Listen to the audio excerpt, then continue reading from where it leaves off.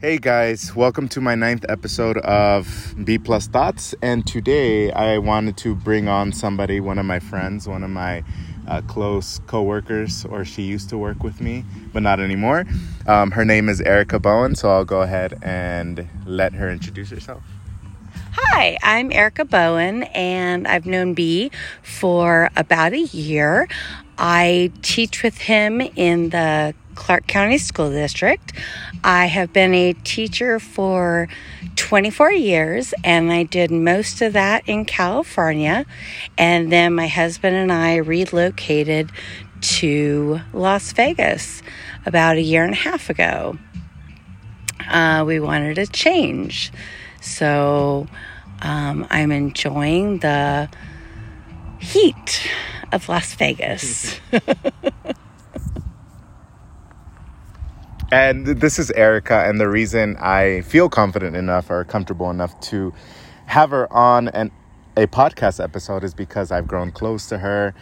Me and her are kind of the same person, even though we have different backgrounds, we're different ages. That doesn't really matter, but we always have gotten along, and she was my work bestie when she worked with me, but now she doesn't. But we're here to talk about her life story, not necessarily her life story, but just her family, and we wanted to just share because we feel like this is important to just talk about, because often enough special needs families and their stories don't get shared enough, and we don't think about it too much. Because I know, for example, so Erica's son is on the spectrum. He has autism. And I know from experience, and I can't really say because no one in my family is on the spectrum, but I have volunteered for camps in the summer that are for kids with autism and families. They're all welcome. And I've seen a lot of things that, it's not easy. It's not easy raising a child with autism, and me just volunteering, it was difficult. I'm not going to lie, it was difficult because there were a lot of challenges, things that we're not used to in life sometimes, or we're not exposed to sometimes. And it was just a great experience to see that, and you can see definitely a different level of appreciation for families who go through that, or just the individuals who deal with it. So I'm going to go ahead and ask you, Erica. So your son, Jake, he is on the spectrum. He has autism. Yes. At what age did you have Jake? I had Jake when I was 42. And I had just turned 43 after, so I had him late in life. We started to notice some difficulties. Actually, my husband started to notice when he turned a year old that he wasn't hitting milestones that he should have, because he has children from a previous marriage. And at 12 months, Jake had all his milestones, but by 15 months, he was missing some milestones, but by 18 months, he had none of his milestones. And it was at that point that we noticed as well that he stopped talking. He started off with some words, and then all of a sudden just stopped. And we thought that it might be attributed to all of his ear infections, and he got tubes in his ears. But once he got the tubes in his ears, he still didn't start talking again. And we noticed the isolation, and we noticed the going in patterns, doing the same pattern in the house, running back and forth, and spinning the car wheels round and round. So we first got him into speech therapy when he was roughly 18 months. And it was at that point my husband said, I think we might want to look at autism. And I said, huh? Really? What? Nah. You don't know what you're talking about. And it was soon after that I actually had to stay home with Jake for a sick day. And I just kind of sat there and just watched him and thought, maybe. So we got him diagnosed, and during that process, I was very nervous because at that point, he was tantruming a lot and melting down because we didn't know how to deal with what he was going through. And I got to the point where I was nervous that they wouldn't give him a diagnosis. And if they didn't give him a diagnosis, then what was going on? I mean, we can't be that cuckoo. So it came back that at 23 months, he was diagnosed on the spectrum. He was diagnosed as a severe 3, which I guess it's on a scale of 1, 2, and 3. And it was very hard, but at the same time, it was a relief knowing that, yes, we weren't going crazy, that, there was something that was different. And for a little bit, we mourned not having a neurotypical child. But I've since changed my thinking to where, he is just simply amazing.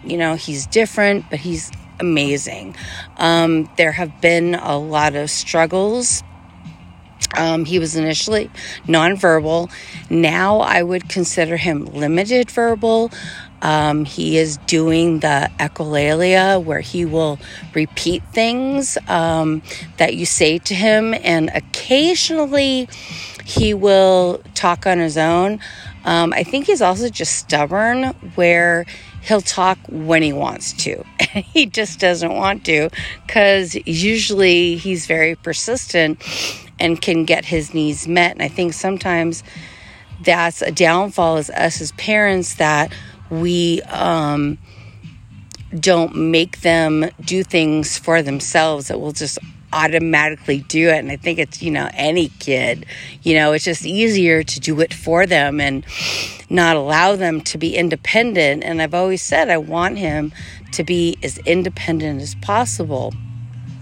I'm noticing, though, we moved schools this year, and I'm really liking his teacher because he's helping to make him more independent.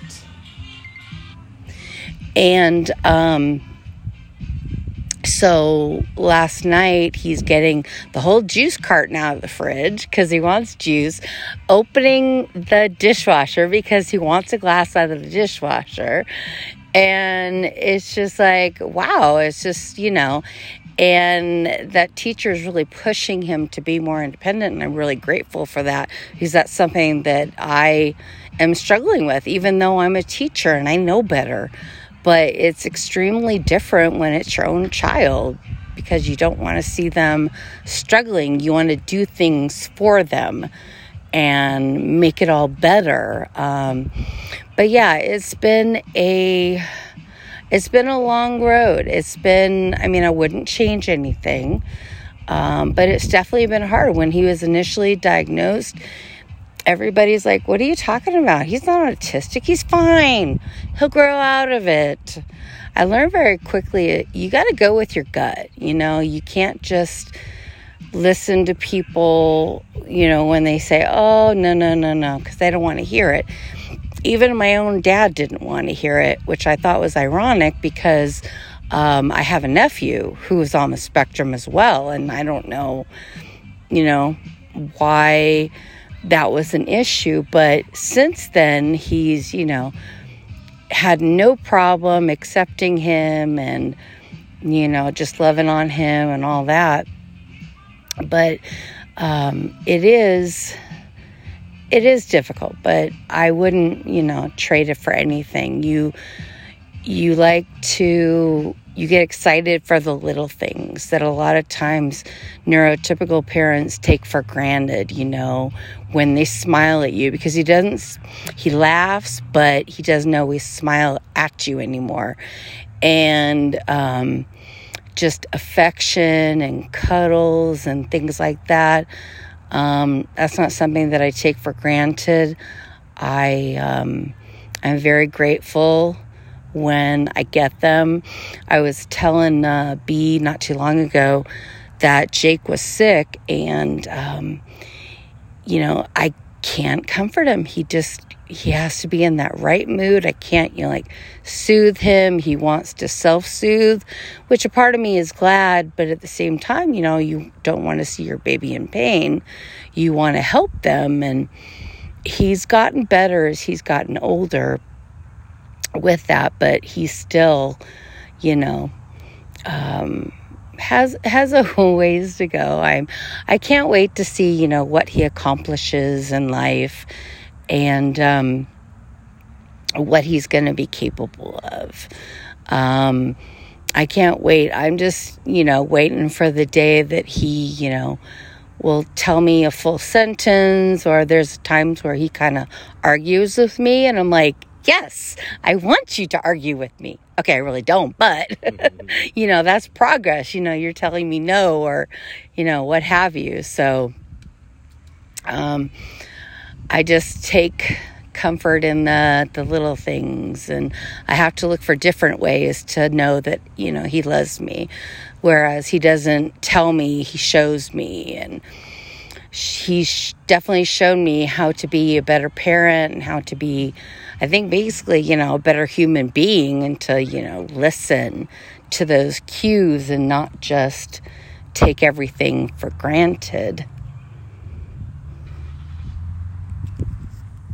So thank you for sharing a bit of that. And I know from experiences, it's not easy. It's not easy being a parent, just from all the conversations I've had. So all the camps that I've done in the summer before COVID, of course, thank you, COVID, for shutting all that down.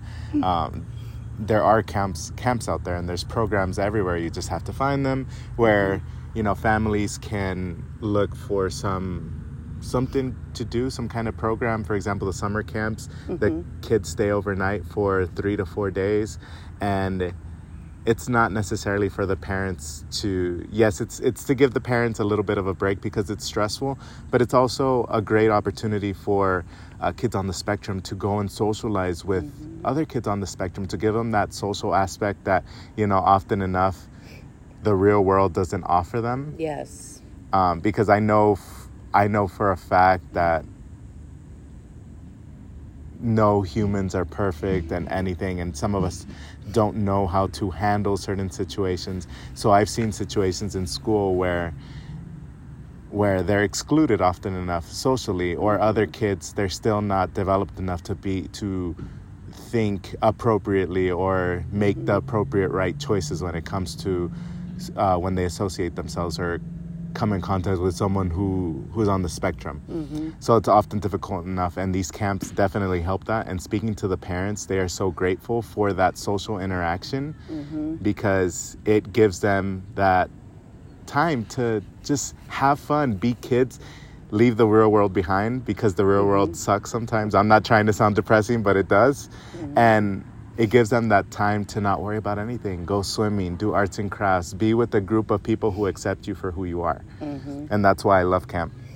And also, there's also this parents' night out thing that we do, is where parents sign up for it and they drop their kid off right there at this, it's like a warehouse, and there's a whole bunch of volunteers, and we run this little mini camp like once. Before COVID, we had this often, but they would stay over there. We would have a movie. We would have different activities. It was a little movie. It was a little mini camp.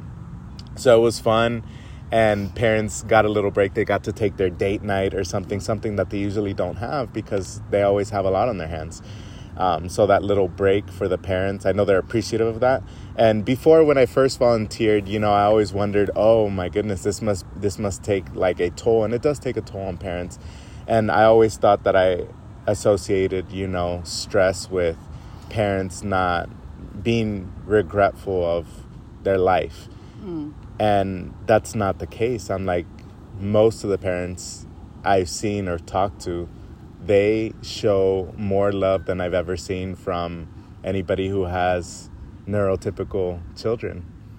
They care for them so much, and they show it all. And that's why I love that, being around that community and volunteering, because I get to see that, and it makes me a better person. I'm not saying I'm perfect. No one's perfect, but you get to live different experiences and see how life is through other people's eyes. So I want to talk about now, how did this take a toll on you? I know you mentioned when he was diagnosed, you were at first, you were kind of in denial, but then you started seeing more, milestones being missed. Did it ever take a toll on you in terms of when it came to your family or your husband? Mm-hmm. How did it affect you? Did you isolate yourself because was there any depression or anxiety involved? Yeah, absolutely. I mean, it definitely took a toll on my marriage because it's very challenging, to say the least, and all the different care that Jake needed and all the different therapies that we were going to back when we lived in California.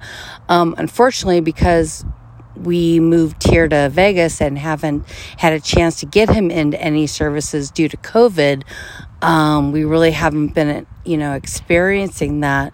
So that's actually kind of lightened the load, but it definitely puts a strain when you have to put your child first and, put your own relationship on the back burner, and, do what's best for them, and then having stepkids. That too was a strain as well. They were old enough that they could help, but sometimes they weren't always that helpful. They wanted to be, but not always. And there are times, even today, my husband and I don't see eye to eye. I'm the first-time parent, and I think that my husband, who now Jake is his third child, is more protective and worrisome than I am. I would love to expose Jake to those camps and different kind of things, but my husband is very fearful because he has special needs. He doesn't want him venturing as much. I know he wants him to be independent, but he's having a harder time letting go. I think because of Jake's special needs. And,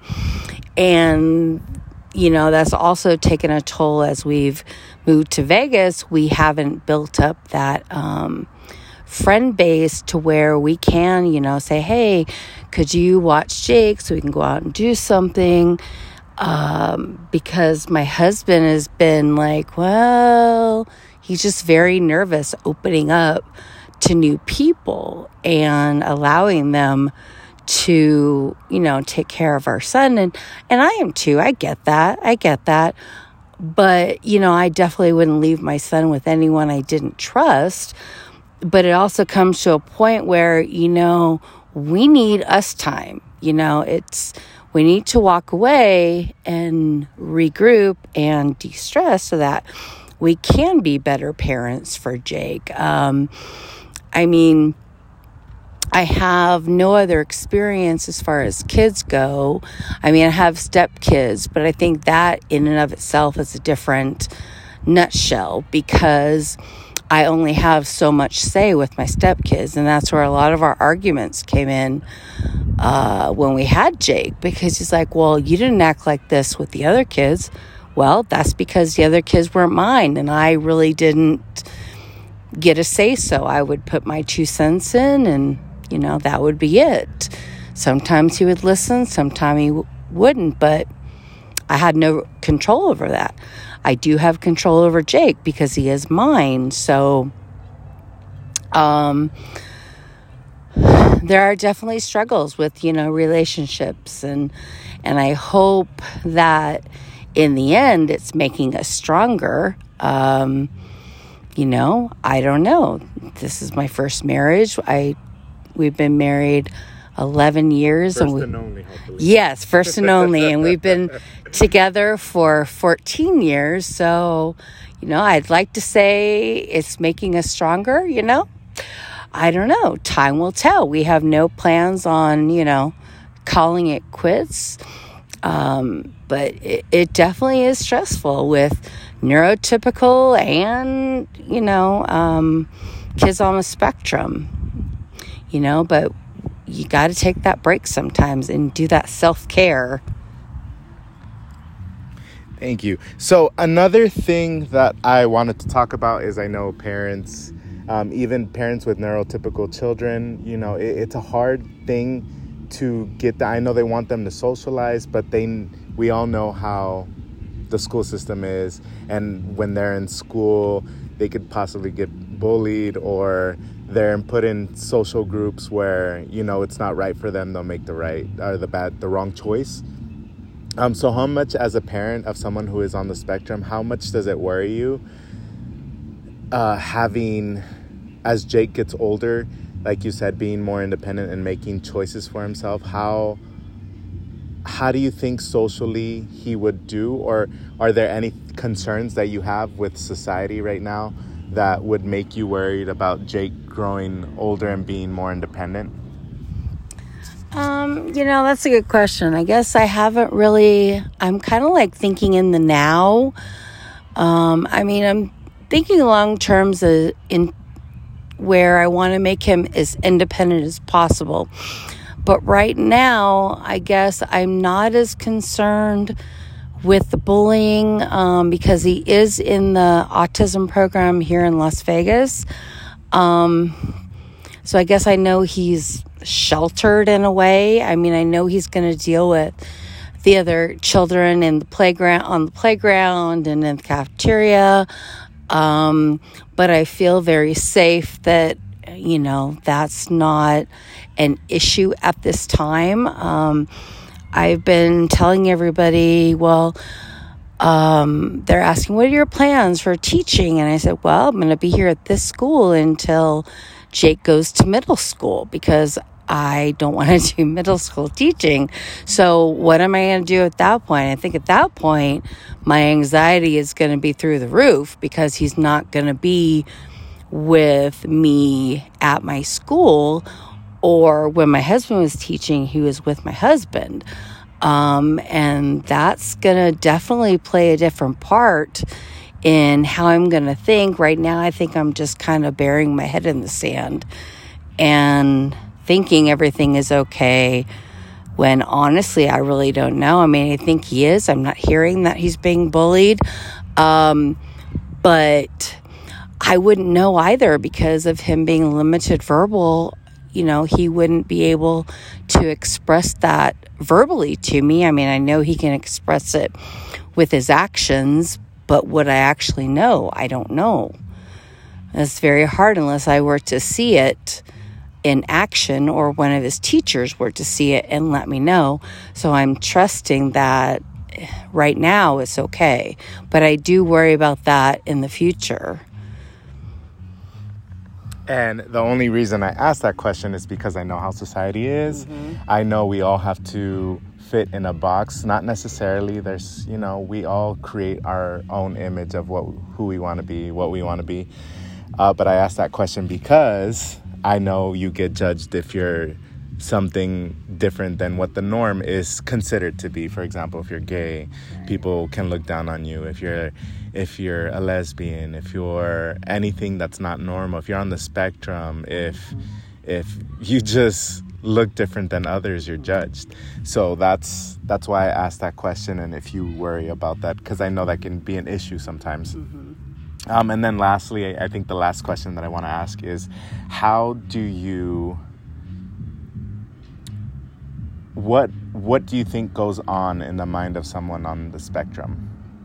Is that something you have thought about, or do you think it's just the same as any neurotypical person, just with different social aspects missing, or what do you think? That's a very interesting question. I honestly don't know. I find myself reading different books and watching different documentaries, because I am very interested to know what people on the spectrum think, because with my son, he's not very verbal, so I don't know what he's thinking. Why does he do what he does? Why does he stim? Why does he hit his hand on his stomach. It's all very interesting to me. And so I tend to look for, I guess it's older people on the spectrum, so that they can verbalize, what it is they're experiencing. I read a book from a Japanese boy who was on the spectrum, and how when you not flap your hands, but when you wave your hands in the air towards the light, how it's the way the light goes through your hands.